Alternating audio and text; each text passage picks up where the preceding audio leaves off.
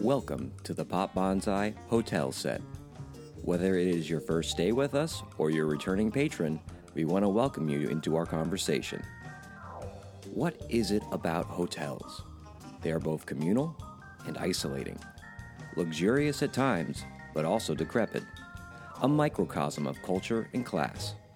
Over this 4-part series, we will be taking a look at the world of transient living through a lens of pop culture. Set down your bags, grab a drink in the lobby, and enjoy your stay with us in this Pop Bonsai mini-series. So in Japan, they have, like, love hotels is a big business. Have you heard of love hotels in Japan? No, I have not. So love hotels are everywhere in Japan, and they are basically a hotel that you rent by the hour. You can rent them for several hours, and some of them even offer 24-hour rental. But I believe the Japanese term is rabuho. Rabuho is the name for love hotels. I could be wrong on that. But they're just known as love hotels. And they kind of started post-war. You know, Japanese are very traditional. So a lot of them live with their family till, you know, later in life. And so if you wanted a romantic tryst, you know, and you didn't want to hear your parents hear the tatami mats squeaking, you had to rent a hotel. So especially in the 80s and early 90s, these love hotels were a booming business. And to stay competitive, this is the cool part, they're all themed, Jay. They're all themed love hotels. So you can go to like the Casablanca or the Oz or whatever it is. They all have these weird bombastic names. Some of them, I've seen some that are, the building is actually shaped like a giant boat. And the rooms are all, it looks like cheesy love rooms that you would see in movies. That's fantastic. Yeah, Why don't we have anything like that here? Because you're puritanical, man. Well, actually, the Japanese are very conservative as far as that, but they have like a seedy under sex belly. Underbelly sex. I don't know what it is, but they get freaky. And they have these love hotels, and they're great because it's so cool because you can go into like a jungle room, or you can go into like a space room, or you can go into, and they all have usually like a king-size bed, of course, a jacuzzi or hot tub, some of them like a heart-shaped or whatever it is, cool lights. The lighting is all set to romantic settings to really kind of encourage copulation. Oh, of course. I'm trying to be very scientific with this, Jay. I've only been in one, and at first you're because you go in and you pick your hotel room from a screen, like the available hotel rooms. So you can pick like, oh, I want the hippie room, 1969, boom, right? The Woodstock room. And then it drops down, you get like a slip, then you go to a counter and pay. And oftentimes the person behind the counter, there's a divide, so you don't have to look them in the eyes. You know, they can't see you. It's all about anonymity, Jay. Yeah. You want to take your special lady there, or wherever you want. It's 2021, and go in the room. So they've really made a market for it, and it's really neat. And what do you think a good theme for a love hotel room would be? You know, I was thinking all this stuff, you know, like Cloud City from Empire Strikes Back. Do you think do you think a love hotel would have to get rights? Oh yeah, sure. To do a big one, or you just have to, I don't know. You don't call it Cloud City. You call it Cloud Sexy Room. Yeah, Cloud Town. Cloud 9. But there was a themed bar in California called it was basically supposed to be the Cantina on Mos Eisley, but they didn't call it that. They called it the I forget what the name of it was. It was like a little pop. Yeah, Scum and Villainy Cantina. And it was themed, but it wasn't exactly like it. So I think that's how they got away with doing it. But well, here's the question: could you have sex in there? Welcome to the Pop Bonsai Podcast. Bonsai!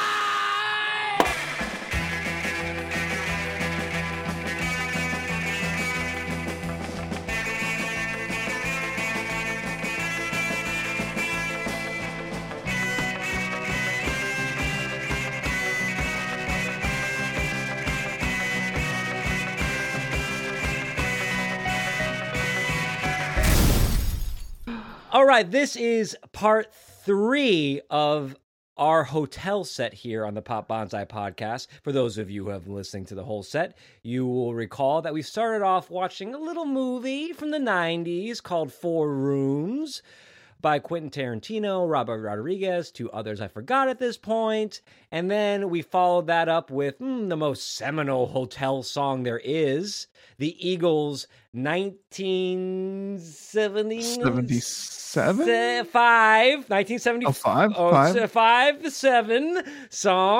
I gotta go back and listen to that podcast. Hotel California. We talked all about that last episode.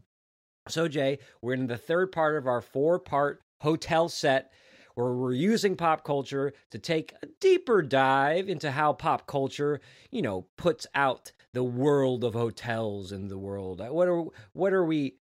What is pop culture telling us about hotels? How do they want us to view hotels? What are they reflecting back onto us? What do we have for the 3rd episode, Jay? Well, so far, it seems like pop culture does not paint hotels in a positive light. It's grim. It's a real grim. It's pretty grim. Yeah.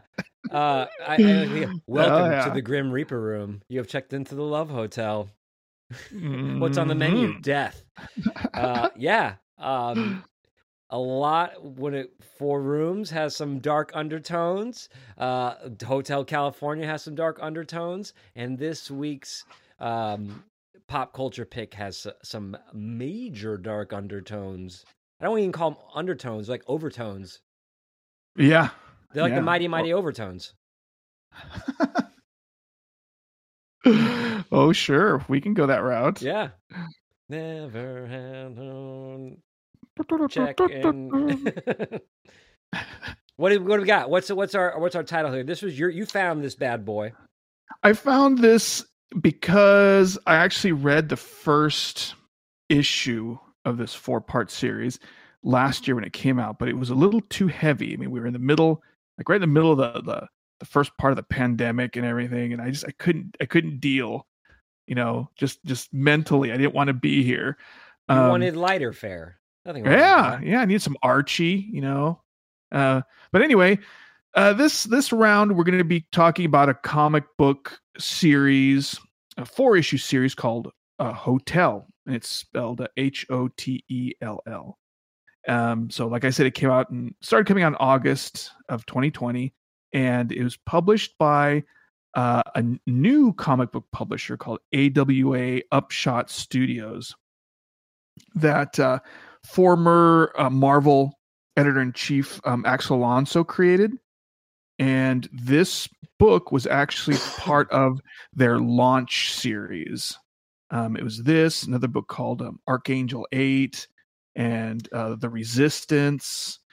But yeah, this was actually one of their titles that helped launch it. Yeah. Yeah, I hadn't heard of this company before, and I've read some smaller comic book companies. I'd never read anything by these guys. Yeah, they're putting out quite a few things, and well, I guess like the main thing, the main draw was a title called The Resistance that J. Michael Straczynski was doing, who was the writer for Babylon 5.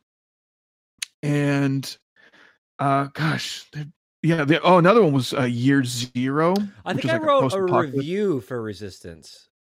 Oh, did you? Yeah, you know what? I think it was a short review. Here's I can just summarize it. It said, "Resistance is futile." Yes. Yeah. Yes. Yeah. By Borg Travis. Yeah, by Borg Travis. Uh-huh. Huge hits on that one, viral. Locutus. Et tu, Locutus? So yeah, it's a new company, and it's got kind of a similar structure, like a similar a business model as Image, where they kind of try to put the creators more in charge. Mm-hmm. TKO is trying that too, and trying to kind of do in-house stuff as far as like shipping and things like that. So yeah, I mean, you open this up, it doesn't feel like something like Caliber comics where it's basically like web comics that we've taken and packaged them in here. This looks like it could be from, Image itself. I think Mhm. it's actually better than some of the art quality and the storytelling. The writing is better than some of the lower level Image books. Like it reminds me of that horror anthology, The Ice Cream Man, which I believe was on Image. And I thought the art in that and the storytelling in that wasn't that great. And so when I started reading this, I'm like, oh, it's like The Ice Cream Man, but much better. I think it's what The Ice Cream Man wants to be. Oh, that's interesting. Yeah, it's got a very like some of those old EC books, like Tales from the Crypt vibe as well, where you kind of have like the little narrator, and then you just um, Yeah, you're right. Like it has the Crypt Keeper vibe to it. So yeah, basically this book, like our first hotel set, the 4 Rooms, it's an anthology. Each issue is a separate kind of short story, and they're all connected in some way to each other. And it is narrated, unlike 4 Rooms, which was a bellhop. This is like the concierge of, I guess. Can a motel have a concierge? I guess you'd call him a concierge of a motel. And he narrates he opens each of the stories kind of like the Crypt Keeper in Tales from the Crypt, and takes you into each of these stories. Yeah. Before we get into it, I just wanted real quick. So this particular book was written by John Lees. Yes. With art, and I'm sorry, I'm gonna probably butcher this name. Art by Talibor Talaik, and who did a lot of stuff for Marvel. And John Lees actually have a few other series he's written, and colors by Lee Loffridge. Sorry, I just wanted to get that out of the way. No problem. That's why I only pick books with names of people I can pronounce. I'm glad you took that over. Yeah. So this story takes us into the world of an off the beaten path. In fact, the path is Route 66, I believe, is what they're going for. And here is Pierrot Motel. Is it Pierrot Palace or just Pierrot Court? Is it Pierrot Court? Yes. Pierrot Court Hotel, based on the Commedia dell'arte kind of character of Pierrot, the sad clown figure. And it is this, I believe it has 4 rooms in it. I was like, wait a minute here. 4 rooms? Little too parallel. All right, that's what's going on here. And then we go into these stories that are, I would say, beyond eerie, almost to the point of horrific, right? These are, it's not Twilight Zone. It is more, there's some more gore in others, but it is more horror than it is eerie. Yeah, it's a little bit more horrific in the fact that, at least, when stuff happened in the Twilight Zone, a lot of times it would make it a little bit more interesting because it kind of somehow reflected society back onto you. There were some of those aspects where you can kind of see the irony in some of these stories, and but some of this is just straight up random evil acts. Right. And that's kind of what made it so disturbing the first time I read it. I'm like, it has no rhyme, it has no reason, it has no justice, just evil being inflicted on passersby. Yeah, and there is usually, in most of them, there's a bit of somewhat of a twist to it at the end, a bit of O. Henry twist to it, but not always in a way that is hopeful. Right. So it's quite dark, but again, so as we talk about hotels here, again, we see this anthology framework used when telling a story about a hotel, and which we talked about on our first hotel set, why hotels make such a great setting for a story in pop culture is because you have the ability to tell one story here, move one door to the left, tell a different story, and they intersect, these individual stories intersecting. We're seeing that come up again several times within our hotel set. And honestly, I'm surprised the hotel structure isn't used more often in pop culture as how effective it is. I think I only saw part of, not Hotel Artemis, but what was that John Hamm a hotel movie that came out? Oh gosh! Oh, when it had the hotel that was divided in half down the middle because it was. Yeah, I don't. Go ahead, I'll get that. But you were going to say something about the anthology of hotels. Oh yeah, so yeah, it's really interesting how it's not used more often to tell this kind of story, because you can separate them as much as you want, or you can integrate these stories as much as you want. It's all up to the author or whatever. And I think that's what makes it. I thought that's one of the coolest things about this is that.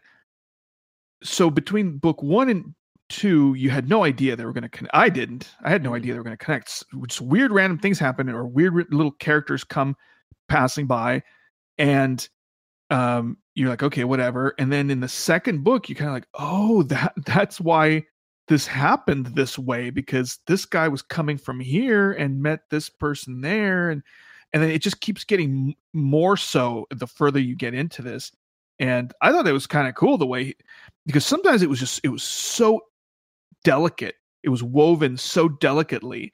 And you kind of have to take a, second look and like, wait a minute. Oh, this is why. Like, some of them were more obviously connected than others is what I'm getting at. And it was very creative the way they were connected. Yeah. Bad Times at the El Royale was that hotel movie. Oh yeah, but you're right, and it was clever how they once in the first issue at the end when there's a guy running out who's on fire who has no relationship to the story. I'm like, oh, okay, I that's where they kind of tipped their hat for me. But that was like the last page, the last panel, and I was like, oh, okay, I can see where this is going as far as making the connections. I had no idea why that guy was on fire, but one of the things that I would like to kind of see, and you see it a little bit in Four Rooms more so than here, is because hotels, you have different characters in different rooms and different stories and different backgrounds. It would be cool to see 4 stories with completely different tones on this one. This one chose to go with, we're using the hotel as a framework for horror, which I think, as we've seen in Hotel California, is a perfect place to set something that is macabre, right? And especially where they set this hotel, because this Piero motel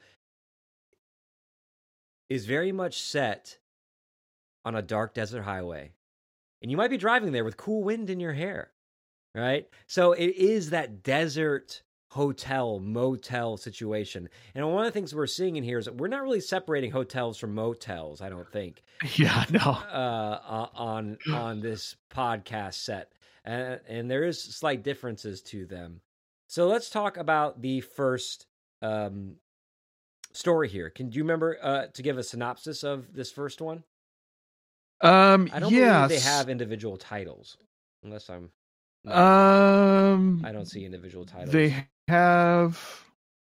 No, I don't see one for the first one here. No. So the first one, and see, so the first one, it just opens up with the narrator kind of introducing, kind of giving you a little background, and a lady is driving in her car, and she's pregnant. She checks into the Piero Courts motel, hotel, whatever, and she checks into her room, and you kind of find out just by her internal monologue or whatever, that she is running from an abusive relationship, which I guess that's putting it mildly, because the dude's pretty violent. Yeah. And this lady, fearing for her life, fearing for her child's life, took off, and she's really paranoid about this guy catching up to her, because she's sitting there talking to herself saying, okay, now he's at work. He's got 3 more hours of work, and then he's going to get home, and then he won't be chasing us until at least then. So we have X amount of time to rest before we need to get moving. And so she checks into the hotel, and she's having these weird dreams about her baby, and telling, her baby's like coming to her in her dreams saying, it's going to be all right, mommy. Mommy, I'm here for you. That's a good baby and she's voice. like, oh, yeah. And then she goes, oh, baby, I love you so much. It's just you and me, help baby. me. Hey. Yeah. I got you, That's babe. all we need. Anyway, and so they say you're dead, but I don't care. You bit my nipples. Now there's blood everywhere. All things that happen in the story. Spoiler alert, Travis. Thanks for that. Anyway, so so she has these dreams, and then like, so she has these dreams about like the baby nursing with her, and she wakes up, and like Travis just told us in his little musical ode to Sonny and Cher, she wakes up with like a bloody nipple, and she's like, what the heck, what's going on, and she's like, this couldn't be real. So it's very Sid Vicious. Oi, I got his bloody nipple. Nancy, what happened to me bloody nipple? Yeah, do you think, how does it work when an Englishman has a bloody nipple? Because they're upset at their bloody nipple. So, oi, this bloody nipple again. I'm sorry, I didn't eat lunch today. I'm a little loopy. Sorry, Jay. You have to get through this. You have to keep me on track. Blood sugar's a little low for. Anyway, so yeah. So I don't even. Okay, yeah. So so what ends up happening though?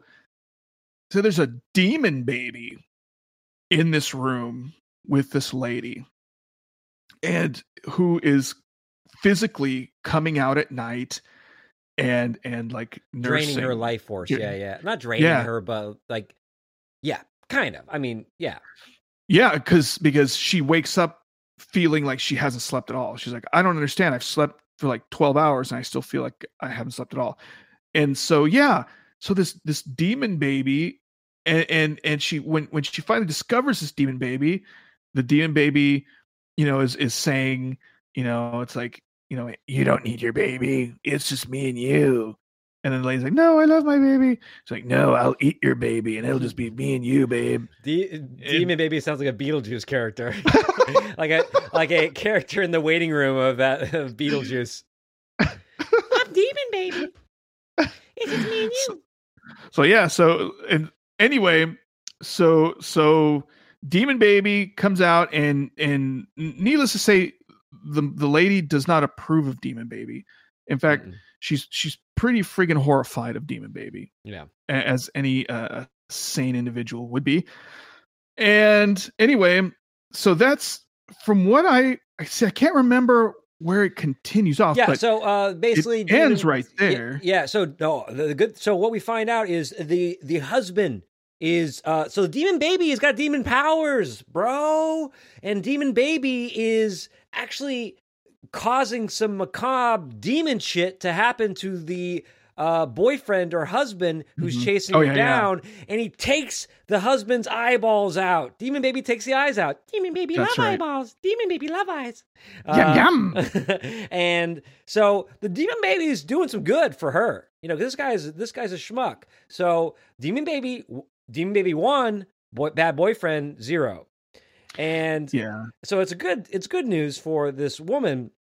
But then we find out this Demon Baby is like, hey, I'm doing these great things for you. Didn't you, weren't you happy to see him in pain? And she's like, yeah. And he goes, well, all I ask is that I can replace the baby that's in your stomach. Let me replace the baby in your stomach. And there's this really horrific scene where she's like, no, I don't think so. Bye, Demon Baby.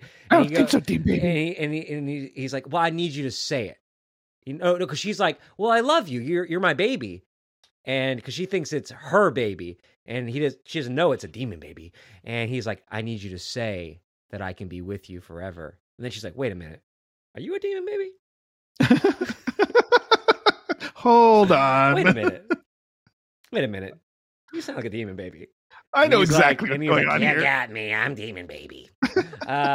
And so it's a really kind of heartbreaking scene because you feel bad for Demon Baby.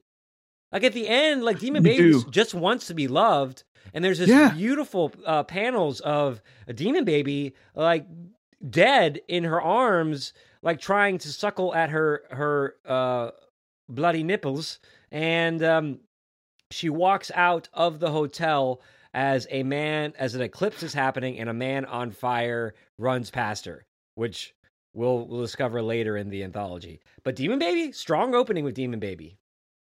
Yeah. And then there's that one particularly tragic panel of the lady choking the life out of Demon Baby. Oh, that's what it was. That's how Demon Baby dies. Yeah, she chokes the life out of him. She's like, I don't think so, Demon Baby. What is that called? I think Brooke Shields had that same issue with babies, right? Wasn't she like post what do they call it? Oh, like postpartum? Postpartum. That's she had major postpartum demon depression.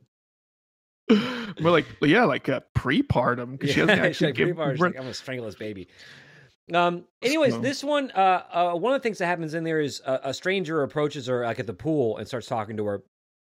Mm-hmm. And I don't know. I think one of the biggest differences between a motel and a hotel, Holiday Inn, is that in a hotel, I'm down if someone approaches me at a hotel pool and is like, "Hey, what are you reading? Hey, what are you doing in town?" Or at a hotel bar. A motel, though, I feel like there is a code.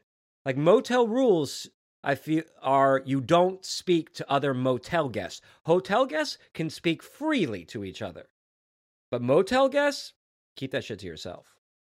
Yeah. Motels are kind of seem like the kind of place where you're trying to avoid people, whereas hotels kind of like, it kind of reminds you like a cruise, where everyone's just kind of there, like, yeah, hey, we're here and you're here. Let's, it's a good time, kind of thing.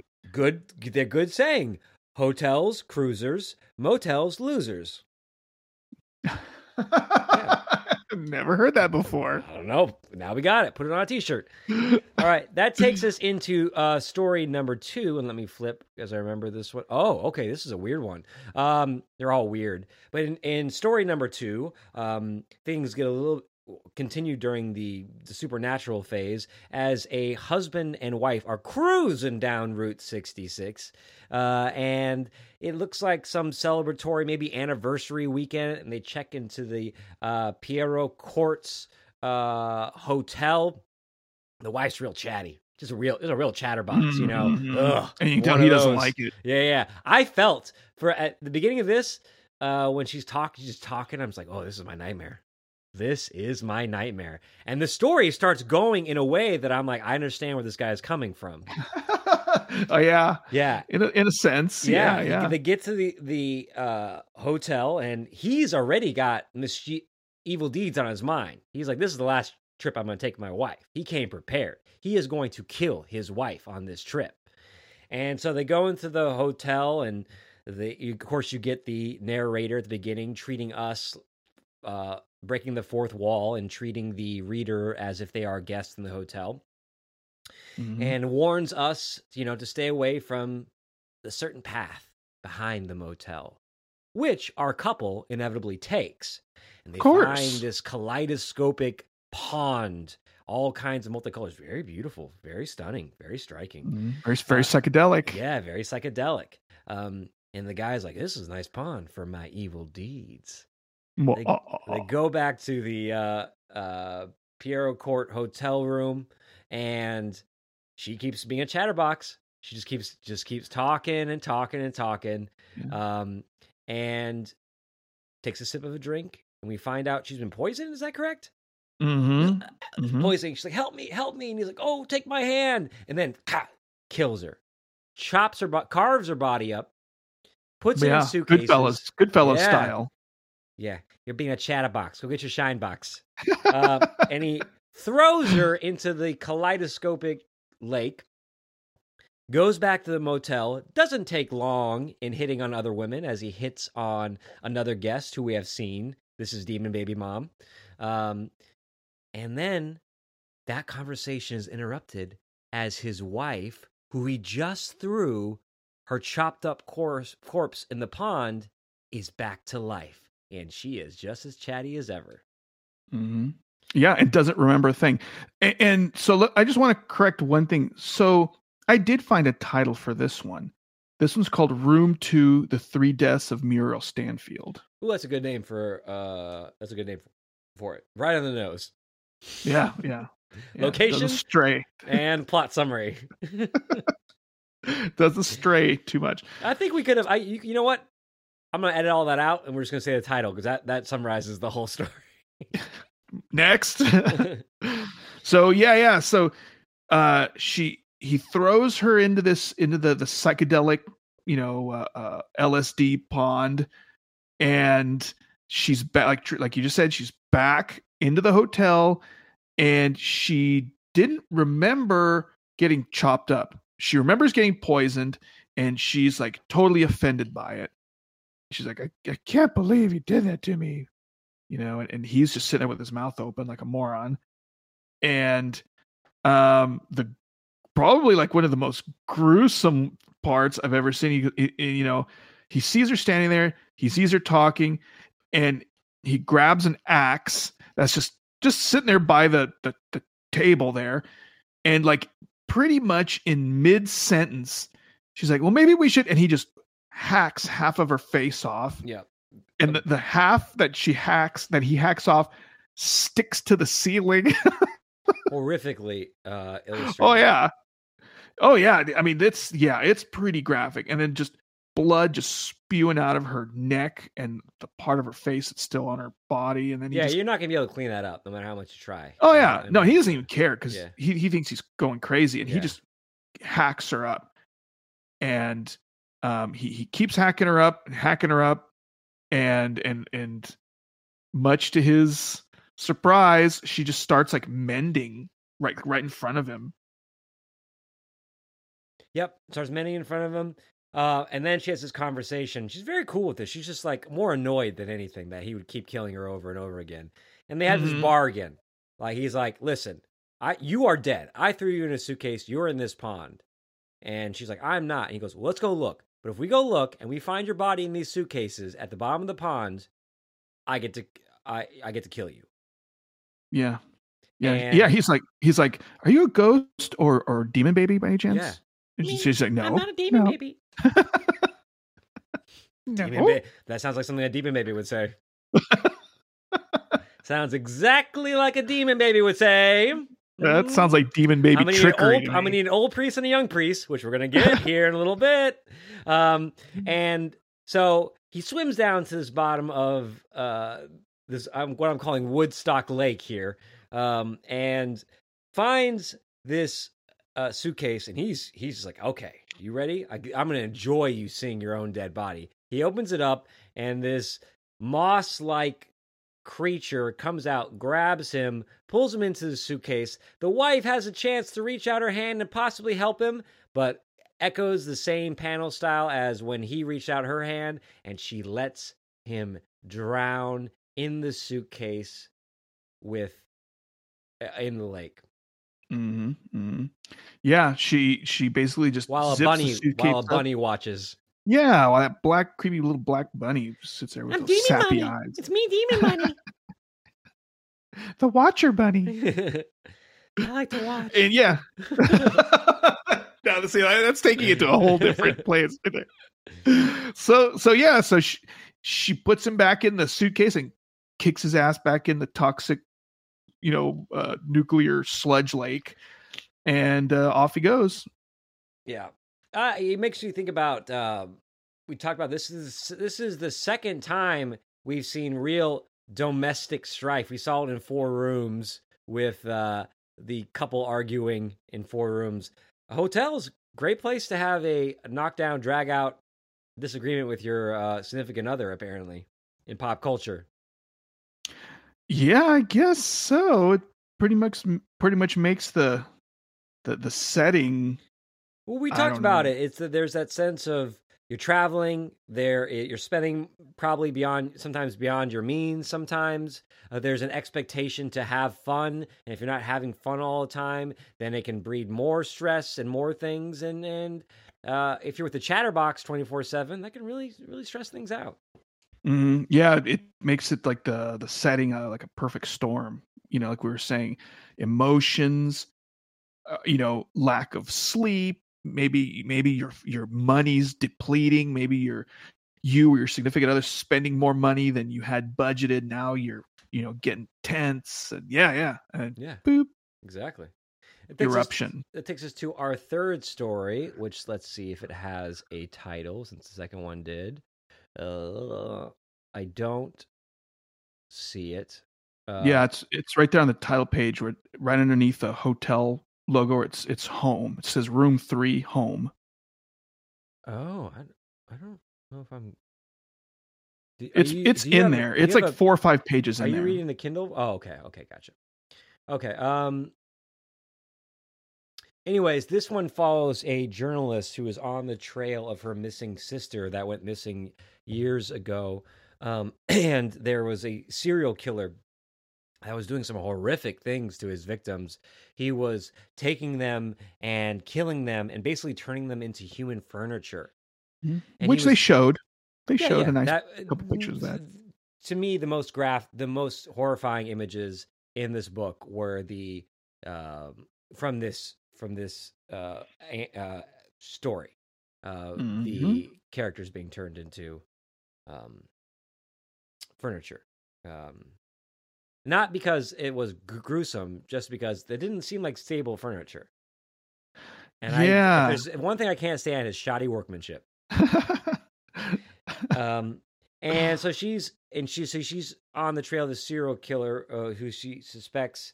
She knows actually had kidnapped he had abducted her sister and taken her to the Piero Courts Hotel, and it was the last known place.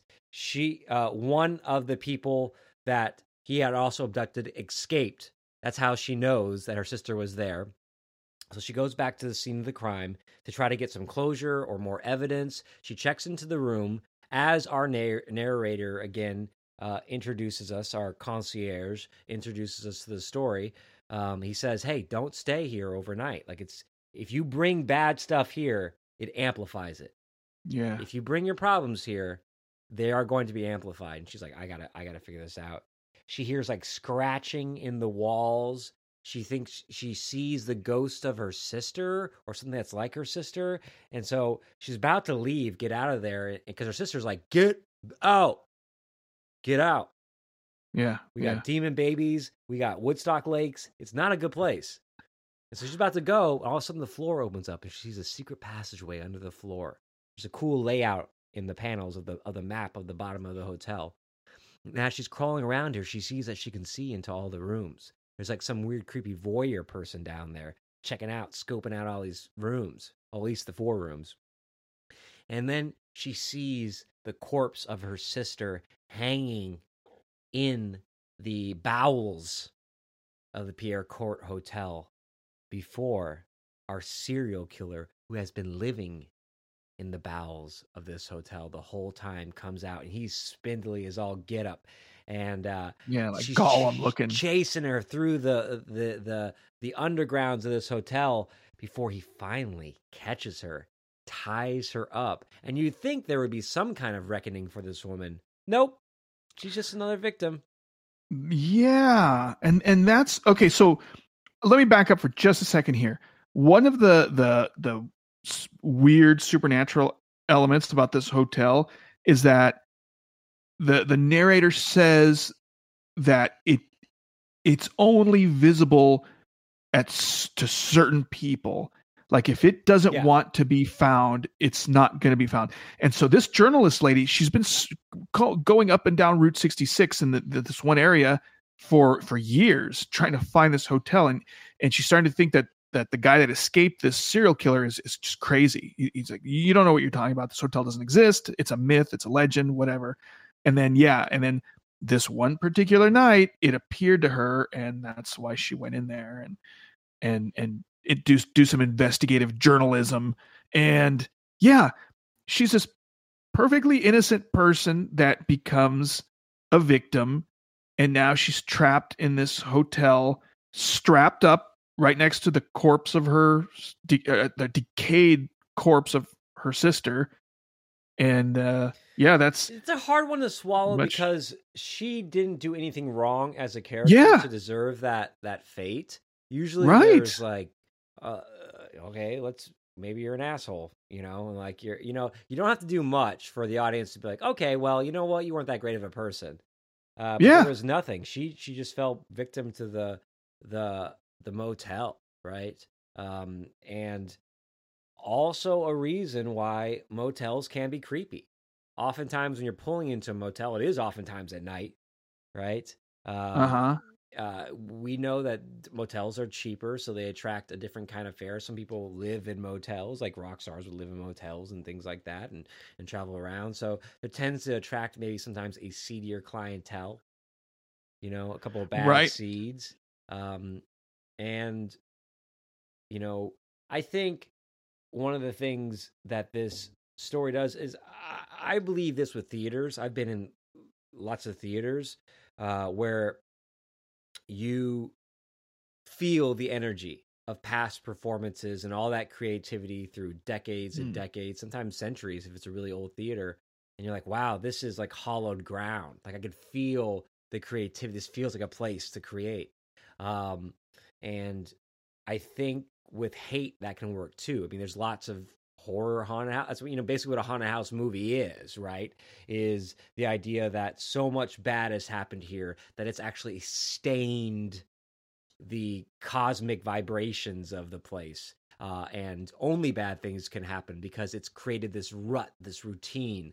And I think that can happen in hotels in general, hotels or motels. There are hotels that have been around for 100 years, 150 years. These, they've been remodeled and restructured, but they still have the bones of their original structures. And how much joy and hate, if you go into a hotel room of a hotel that is over 100 years old, someone's died in that room. Oh yeah. Something, maybe not just died, but something sinister has probably raped happened in there. Or beaten or, whatever it is, and that seems to be what this book is picking up on, is that a place can, that is especially a place that has so much turnover and so many stories coming through, that if a story or a type of tone repeats over and over again, you can actually feel it. You can feel it in some people's houses too. We're like, hey, come over for some beers. And I'm like, this place is not a good vibe. Yeah, that's interesting that you pick up on that. Remind me, I want to tell you something when we're done with this. Okay.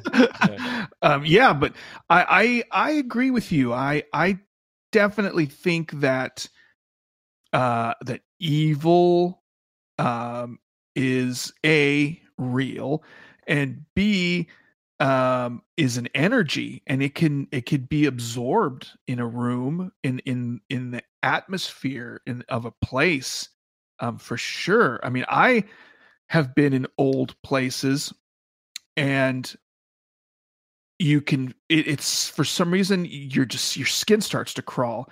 And then I talk to other people that have been there, and they said same thing. Yeah, that place has an evil energy about it. And so I definitely believe that is a fact. Yeah. Oh yeah. That seems to be what's going on. And it's this thing that can make hotels kind of fun too, is there is a sense that when you go into a hotel, that people have lived their lives in these rooms, that it's older than you, that it has a history beyond that. In fact, some hotels actually make their reputation off their history. This was a hotel that Wyatt Earp stayed in. This is where Billy the Kid was gunned down. This is where, like we talked about with the Riot House, this is where Led Zeppelin threw a foam party on this floor, right? Or this is the balcony where, Robert Plant said, "I'm a golden god." So people want to go spend time where history happened. Now, some people will pay big bucks to go stay in a haunted hotel, or you can go stay in the haunted hotel room to chase that high. But oftentimes it doesn't have to be haunted. It could be like something where something fun happened, like a rock star partied, or where a movie star was staying when they shot a movie, or where Prince of Wales, where he stays when he goes on there and things like that. Exactly. Yeah. I mean, there's a famous haunted hotel in Jerome here that everybody flocks to. Yeah. So yeah, people do. It's an attraction. All right, that takes us to story number 4, which I'll let you set up the premise to. Okay, so yeah, this one's titled Room 4, Blot Out the Sun. And this one, I love a good possession story. And it starts out with a man and a priest and a little boy. And I know that's probably, imaginations can go to horrible places like that. But anyway, so the boy is this man's son, and he brought along a priest because he believes that his son is possessed. He's got a demon, and that's why he's acting all crazy. And he took him away from the city and from prying eyes, so that this priest and the boy's father can perform this exorcism on him. And it turns out the priest is kind of a surly dude. Like, he's not like the kindest of gentlemen, and so he's a little bit rough with the guy's son. And the guy goes, hey, take it easy. Yeah, maybe he's got a demon in him right now, but it's still my son. So settle down. And the priest was like, whatever, I'm going to go take a walk and we'll start our exorcism, a little bit later. And so the priest leaves the father and son alone. And the son's sitting there going, Dad, get me out of here. This guy's crazy. There's nothing wrong with me. Okay. Mom said, I've been diagnosed with bipolar disorder. It's a real thing, Dad. I don't have a demon. I'm not possessed. You're going off the deep end right there. Sounds like a demon baby. Speak. Yeah. That tricky little demon baby. He's gaslighting his dad. You're crazy, Dad. You're crazy. So anyway, the priest comes back, and he starts talking to the kid. He lets the dad sleep, and it's the priest and the little boy, the teen. I don't know why I call him little boy. He's a teenager, and they're up in the middle of the night, and the little boy is just talking to the priest. He's like, hey man, there's nothing wrong with me. Just let me go. I won't say anything to anybody. Whatever. And then he goes, and you don't exactly have the best track record either. There's that time back in, I don't even remember what the specific was, back in old Mexico when with you and that kid. And then the guy's like, what? I never told anybody that. And then the teenager starts kind of demonically laughing. Yeah. And turns out kid is a demon. There is a demon in that kid. Demon team. Which, sequel to Teen Wolf 2. Yeah. So one of the things that I really admire about some of the some comics are panel placement, right? You put certain panels arranged on certain pages, and I really, really wish. So on the same page, you got a panel with the priest kind of looking like, what did you say? And the kid demonically start laughing, and the priest getting really surprised. And then at the very bottom panel is the boy with the demon face. And I'm like, dang, how awesome would it have been if you turned the page and then you would have seen the demon face, right, on the next page. And it's like, gosh, that was such a missed opportunity, I feel. Because it's a really good demon design face. it's really creepy. And you're right. That would have been a nice spread there. Yeah. If you had gotten that. Oh, his teeth are terrifying. That's what you focus on? Yeah, it's the teeth. Not those creepy eyes. Not the eyes are fine. Like he just looks like he's in deep sleep. Nice. You just focus on his nice British smile there. I like how, like, when he turns to a demon too, his hair gets all like Goku. Yeah, it gets kind of anime. So yeah, and then just crazy stuff starts happening. The demon just rises up and he starts just blasting fire out of his hands and kills the priest, sets the guy on fire. And, oh man, how we can get out of the situation? It's almost like we're going to need an ex machina to come in and solve this problem for us. And so the thing we haven't mentioned, or maybe Travis mentioned it briefly earlier, is there's an eclipse coming. And this eclipse, the guy, the narrator, the caretaker talks about it to all the customers. Hey, you gonna see the eclipse? Hey, the eclipse coming. Hey, about that eclipse? Gonna go watch the eclipse. And everybody's like, oh yeah, sure. He's pushing this eclipse like a breakfast buffet. He's pushing this thing. And so when the eclipse comes, okay, so forgive me correct me when I go astray here, but there's a painting of Pierrot, who was like a mime. He was like a character, a pantomime character in the 1700s in Europe, and there was a painting of him on the wall at this hotel, at the lobby of this hotel, that the caretaker's always dusting and always talking to. And he comes out of the painting, this Pierrot, and he goes and he kind of starts to set things kind of, I don't know if he starts to set things right, but he starts meddling in all the stories and kid, and he backs him away, and then he sees dead demon baby and the pregnant lady and her abusive husband that's coming to get her, and he actually breathes life back into demon baby. Okay, this is probably one of the most disturbing parts right here. That's called redeeming the demon. Yes. Yeah. Redemonizing. And he stuffs him down the abusive husband guy's throat. And so baby demon like crawls into the guy's stomach. And so now the dude's sitting there pregnant with demon baby. Mm-hmm. No eyeballs. He's going to have a hard time raising that demon baby without seeing. Oh, yeah.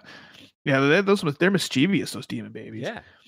And so life turns out okay. Demon baby, did you eat all the cereal? Demon baby. Did you pick out all the marshmallows from the Lucky Charms again, demon baby? And so life turns out okay for pregnant lady. Life turns out okay for demon the kid who had for demon boy who had the demon, because Pierrot actually like took the evil demon out of the boy and killed the demon. And so now the boy is just sitting there going, okay, my dad's dead. The father, that creepy father priest guy, is dead. And so him and the pregnant lady team up and they're like, let's get out of here, teen child. And he's like, okay. And then life turned out okay for the lady that got chopped up in the suitcase. She just kind of took off. Yeah. Did she? I thought she stayed in the hotel. I thought she's kind of. Did she stay in the hotel? I think her and the guy in the walls are kind of starting like a little relationship. Oh, that's kind of hot. Because she's like, "Oh, you listen so well," and he's on the other side of the wall. Yeah. Okay, yeah. So she stays there, but the only one that really didn't get any kind of resolution or justice is that poor freaking journalist. Yeah. Lady. She's still tied up in the inner part of the hotel, which kind of reminded me of Interstellar. Did you ever see Interstellar? Oh yeah. Where he's like in the book, the Cosmic Library. Yeah. Where he can see like from the inside out. And so I thought that was pretty cool that they did that. So yeah. So she does kind of start hanging out with that serial killer. So yeah, and in fact, she says, with Bobby gone, I did worry about being alone, but I'm not, am I? You're such a good listener. I think you understand me. Yeah, and then you see the demon guy or the serial killer on the other side of the wall, kind of like caressing the wall. Yeah. Real creepy. Like, dude. It's super good. This whole series was super creepy, and that's kind of why I liked it. You know, with as much stuff that I've absorbed that's creepy, it's hard to out creep me at 46 years old. Mm-hmm. It's hard to out creep me, but this did it. Well, I really like the quote unquote runtime for these stories. Yeah, they're really quick. It's a really quick read. You could almost read them one at a time because they are creepy enough to sit with you for a little bit. You can roll through these in like a shit if you want, you know. But they're almost so kind of macabre and dark and creepy that you read one, you sit with it for a little bit, then you read the next one, and you sit through for it and read the next one, which is one of the great things about an anthology is you can kind of soak up the story before you move to the next one. Unlike our film version of that media where we're rolling right into the next room. You know, you don't really have time to digest the rooms. Mm-hmm. And they do a fairly decent job of tying them all together, even if only tangentially, tying the stories together. I don't think either of our anthology hotel stories have done as good of a job in tying those rooms together as I think can be done with the backdrop of a hotel. I can't think of a movie or a story that does that really well with hotels. So maybe it's still out there, creators. You can really make a hotel anthology story that ties well into all the rooms with a nice twist at the end or something like that. Yeah, I thought it was good. And the art, I mean, the art is very, it's not Image, but it feels almost like house Image as far as that's concerned. And it works with this one. The colorings are dark, but there's pops of color where there need to be.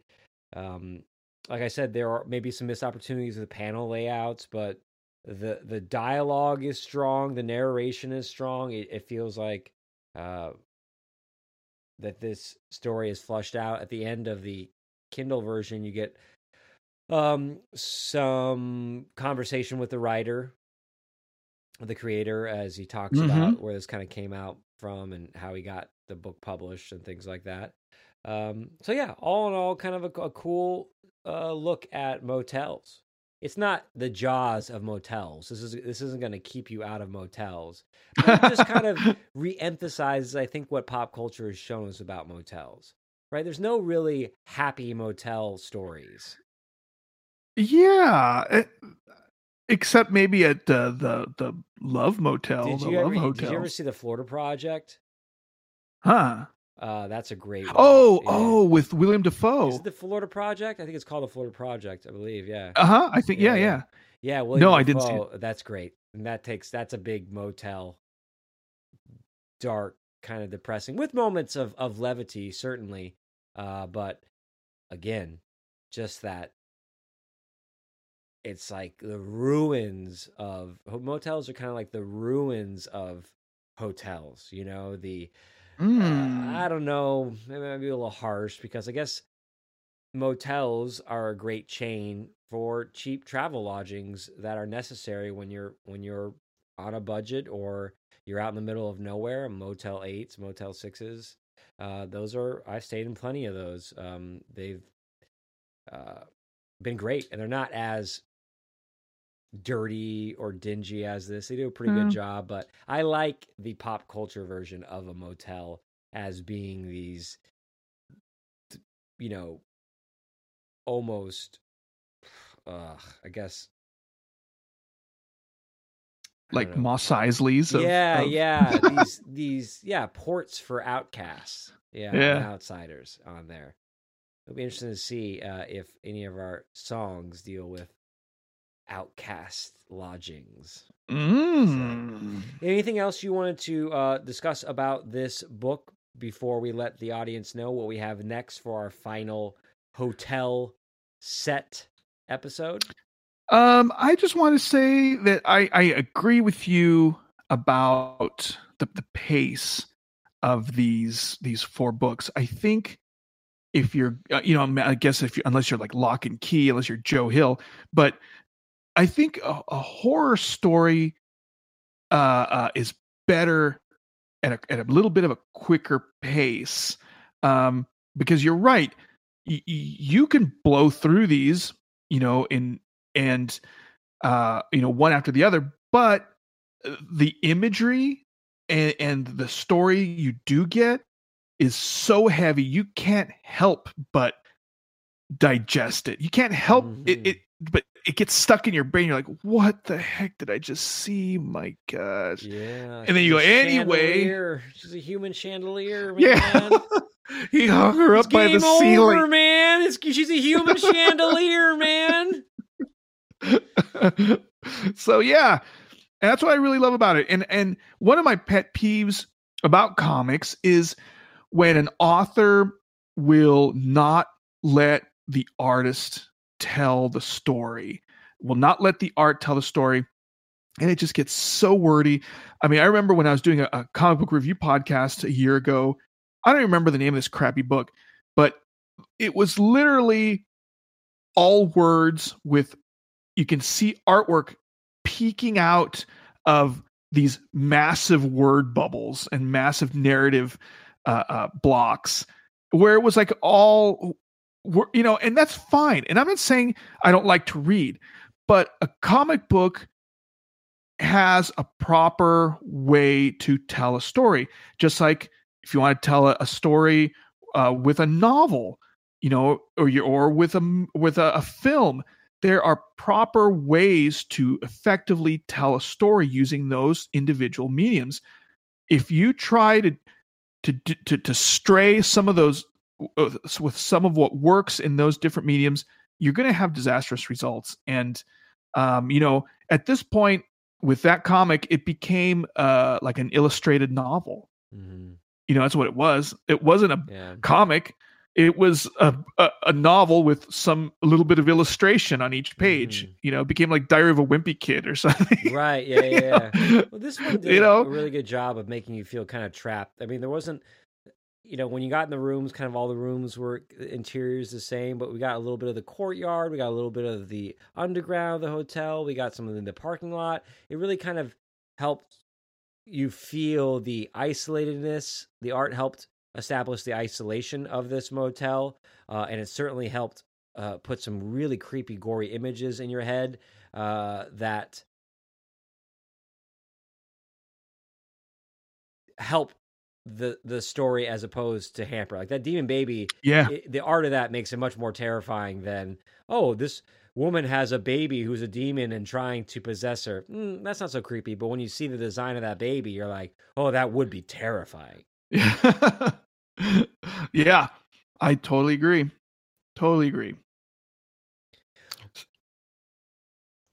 Oh, anyway, so what we have in store next episode is Travis and I have compiled a playlist that is hotel themed. Mm-hmm. I plucked seven songs.